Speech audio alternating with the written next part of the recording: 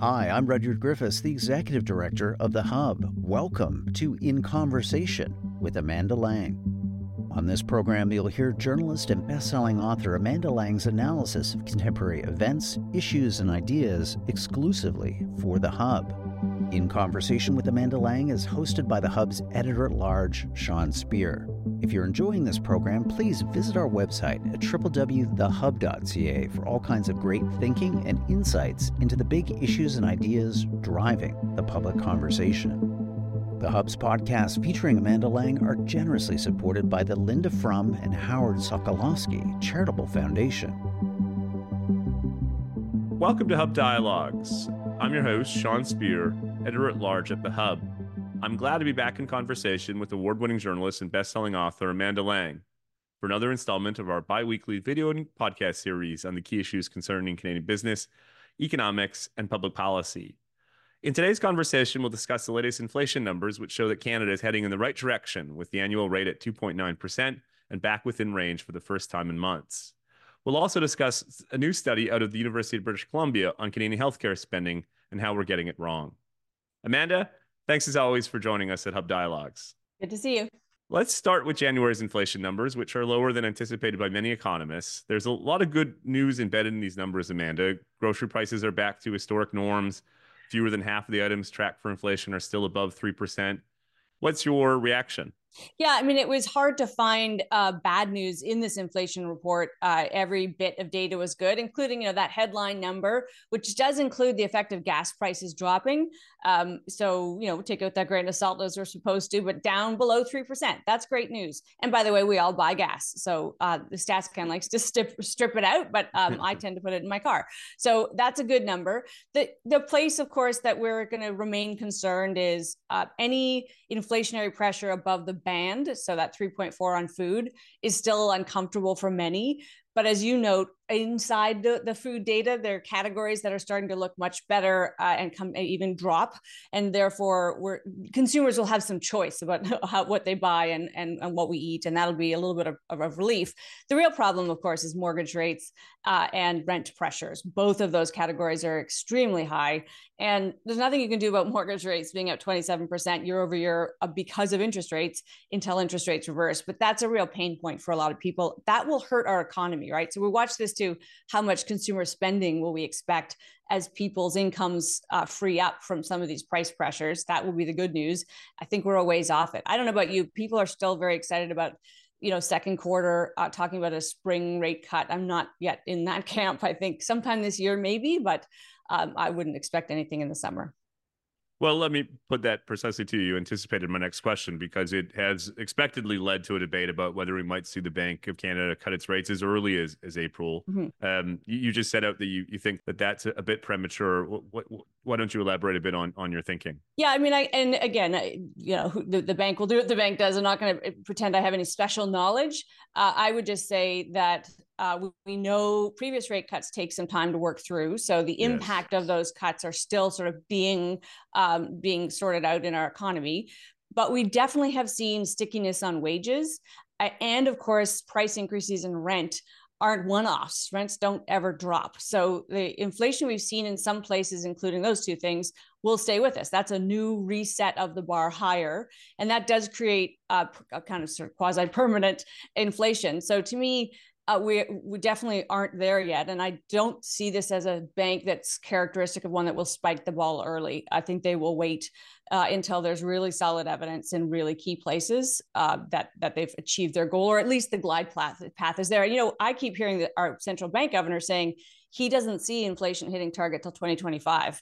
And do you cut ahead of that?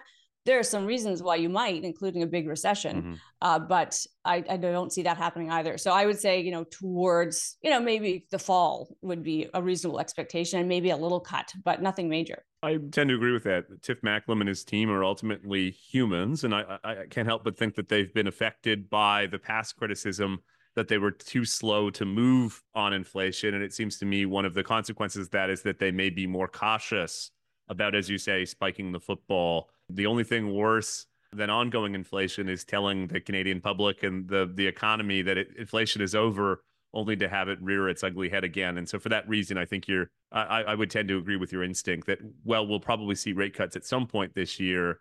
I think those talking about cuts as early as April are probably a bit premature. I want to take up something you mentioned earlier, because I think it's really important and risks being undiscussed in the context of today's otherwise pretty promising numbers. And that is that, while inflation is heading in the right direction, prices are still higher, quite a bit higher, in fact, than they would have been had inflation stayed below 2%. Affordability, in other words, isn't going away as a political issue. In that sense, Amanda, I wonder how much of today's announcement may seem disconnected for some Canadians.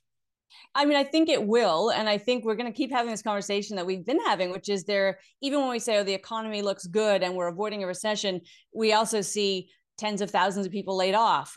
We see people really struggling with their current cost of living. So yes, to the affordability problem. And then even within that, if we drill down to the fact that it's rent and mortgage costs, this is our housing problem is now at the center of our economy. Why does that make so much sense? Well, because housing is the center of our economy. We have managed in this country to make housing our biggest and most important sector. So congratulations. When it's not doing well, or when it's not performing the way we want it to on a social basis, it will become very consuming. And that's where we are. How do we do that? I mean, I don't know if you, but I was very struck by a reminder of how long ago the Department of Finance and this government was looking at this problem. 2016, apparently, according to Bill Morneau's book, where they were saying we should really address affordability. It's creating this massive and growing social inequity between haves and have-nots, and people in the housing market and people outside the housing market. And it did the opposite of addressing it, right? We let it get worse and run away with us. The pandemic made that happen in part, but we have created a structure of inequity in this market, and I don't see how to solve it without some real human pain. Yeah, one thing that struck me in the past few weeks, Amanda, is Tiff Macklem's observation that the Bank of Canada can't be relied upon to solve for Canada's underlying housing challenges, as you say. Mm-hmm. What's interesting about that is I remember not that long ago when I was in Ottawa, when there was a sense that that housing prices were really a function of the low interest rate environment, and all it would take was for interest rates to return to something approximating an historical norm for housing to reach something of an equilibrium. And of course, a lot has happened since then, including, as you say, the pandemic, the extraordinary population growth that we've had over the past couple of years, and various other factors, such now that this old notion that the Bank of Canada could solve for our housing problems with just a couple of percentage point increases in the interest rate seems a bit naive. And so you effectively have the government, sort of hoping that Tiff Macklem can do a lot of the work, and Tiff Macklem saying, well, wait a second, the fundamentals of housing now are consequence of a series of choices that policymakers have made on immigration and other policy areas. So, why don't you just talk a bit about what a path to equilibrium looks like, or even if that's the right way to think about this question today? Yeah, I mean, I think it is important that we all reframe that our central bank has, and it's funny that you use the word relied upon, because I'm not sure we could ever have relied upon them, but definitely this is not sort of in their control anymore, and they're clear about that. That's not to say, of course, that there isn't an impact of lower rates. And some of the best work I've seen recently, and I had him on my show last week, Charles St. Arnaud from Alberta Central, you may have seen it, but really drilling into what do we mean by returning to equilibrium? What is affordability when it comes to housing? Yes.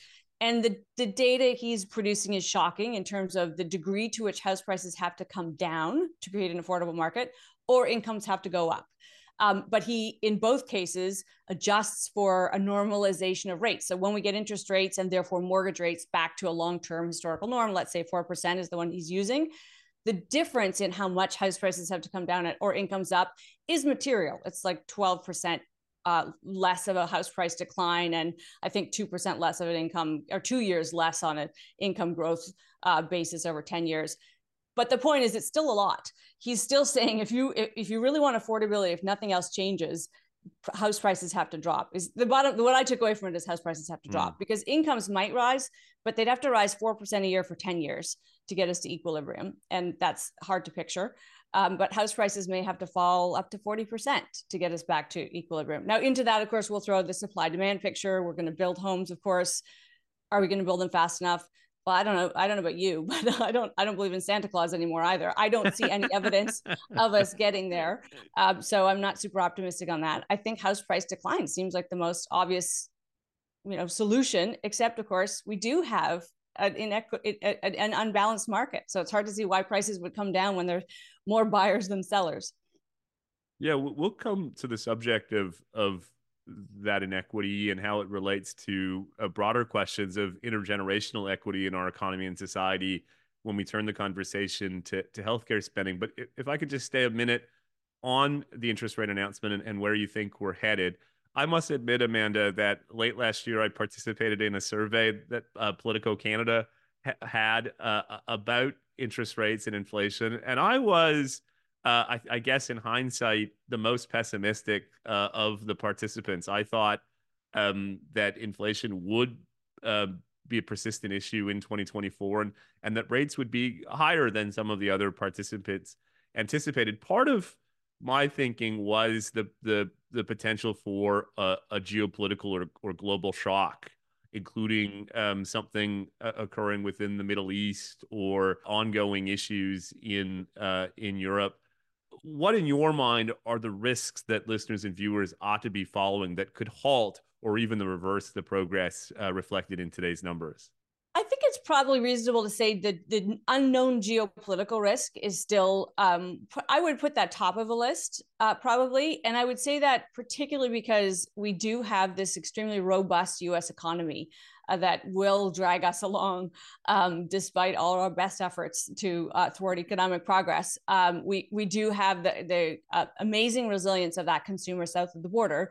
And then if we want to think a little bit longer term, but it's not that much longer term, but this new investment in productivity enhancing technology that is right at our doorstep, all of the various forms, AI, of course, being one of them, but there's just a whole host of technologies that ushers in that I think we will also benefit from. So I'm giving you the glass half full argument because it's so impossible to, I think, really guess at.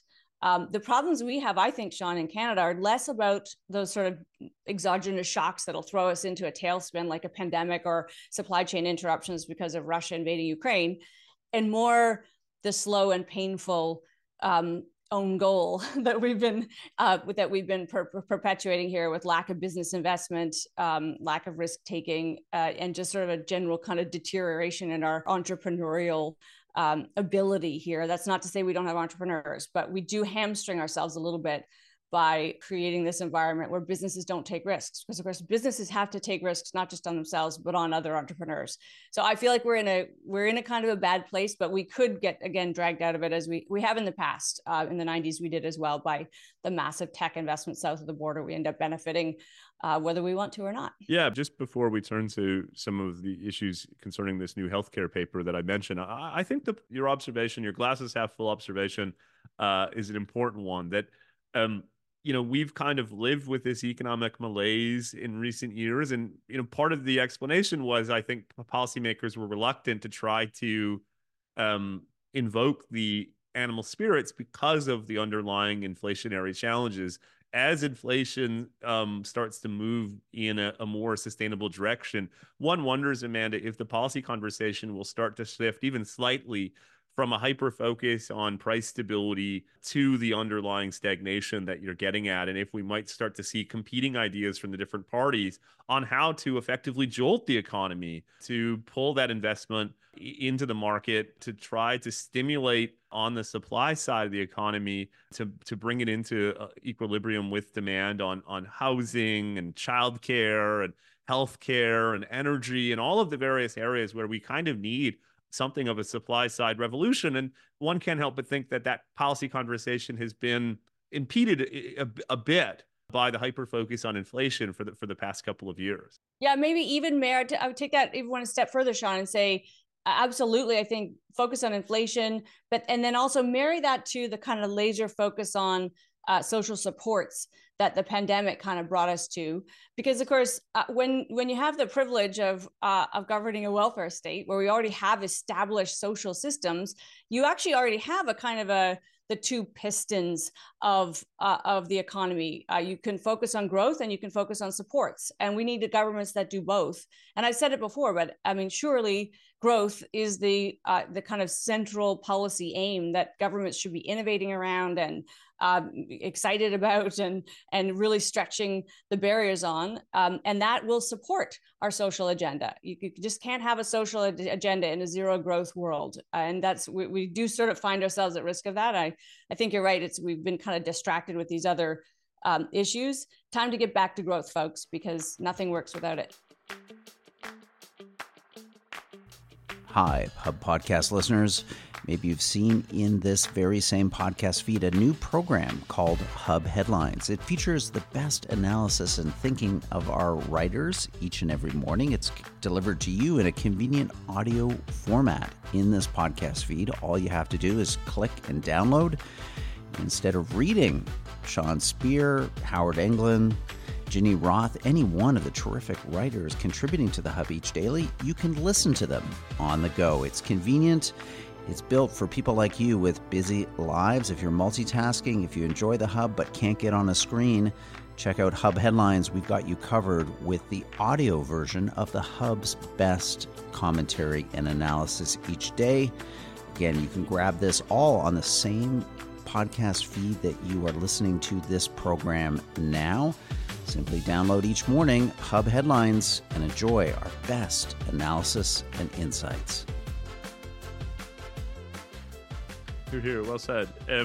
Let's turn to healthcare for our remaining time together. Mm-hmm. You brought to my attention, Amanda, an interesting paper out of the University of British Columbia's intergenerational project called Generation Squeezed, which shows that ongoing healthcare wait times aren't really a function of healthcare shortages per se. It's that we're not dedicating enough public resources to one might call the social determinants of health, including social services such as education, housing, and income supports. What's your reaction to this analysis? Do we need to reconceptualize how we think about health and wellness? Yeah, and I think this report, which was done by Paul Kershaw, Generation Squeeze is his, as you know, his umbrella group. This is Get Well Canada is the kind of group that's pursuing this sort of element.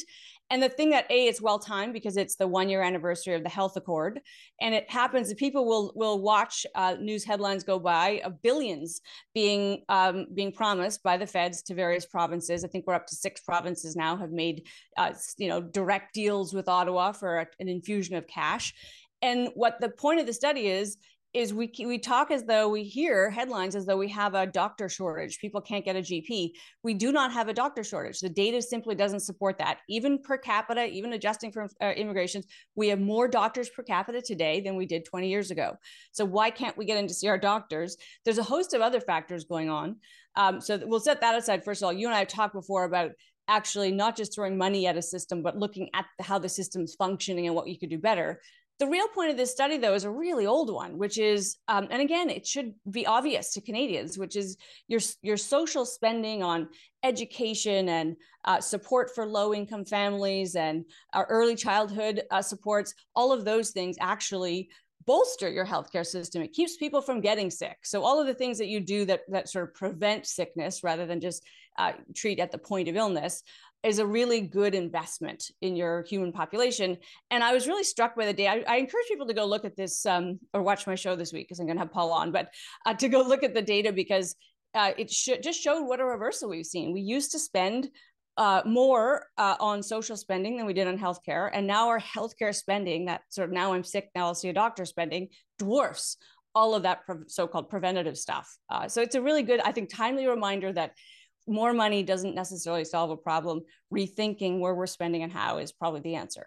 At the heart of a lot of Dr. Kershaw's work, as you said, Amanda, is the idea of intergenerational equity, which I happen to think is a key underlying part of contemporary Canadian politics. I spoke over the weekend with one of the country's leading political strategists who set out to me that the experiences of the past several years, starting with the pandemic itself, have contributed to a shift in our politics from a conventional left-right divide to increasingly one marked by intergenerational fault lines. let me put two questions to you. First, what do you think of that kind of analysis? And second, is it time to rebalance the focus and resources of Canadian governments to better address some of these intergenerational inequities that Dr. Kershaw and others have documented?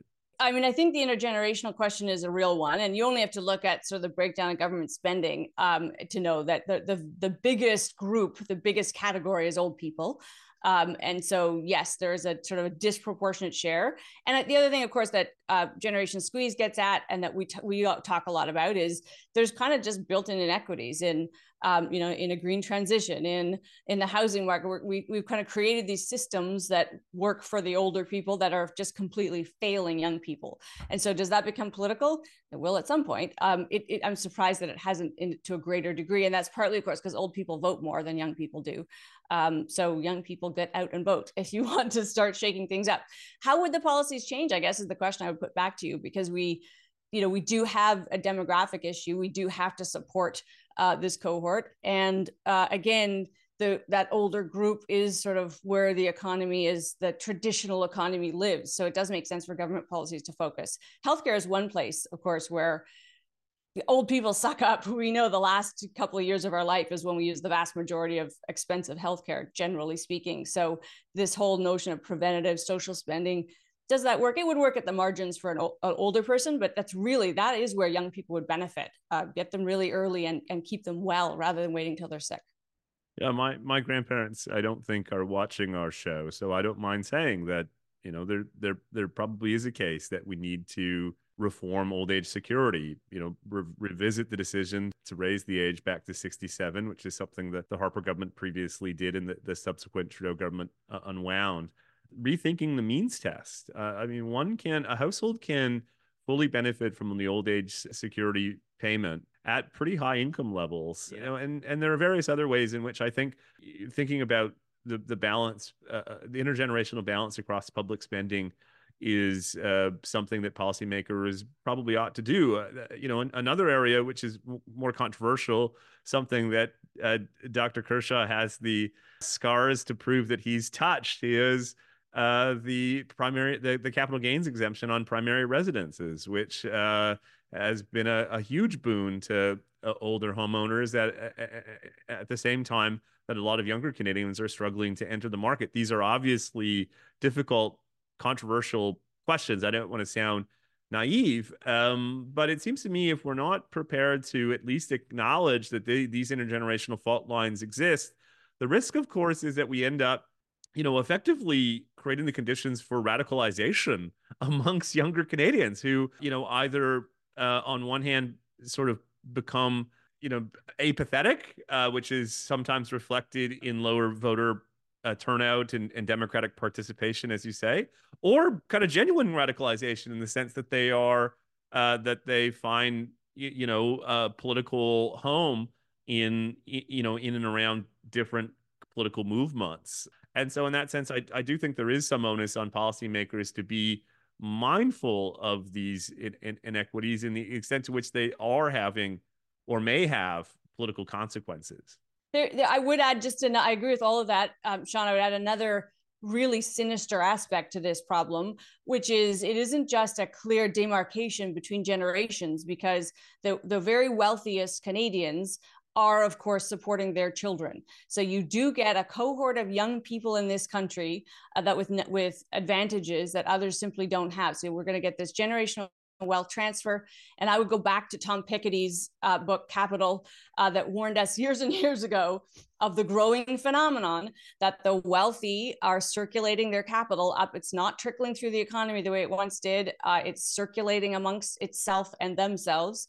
And when that comes to a country like ours, where equality and equal access to opportunity has been kind of one of our great one of our kind of cultural touchstones, we will see that deteriorate at our peril.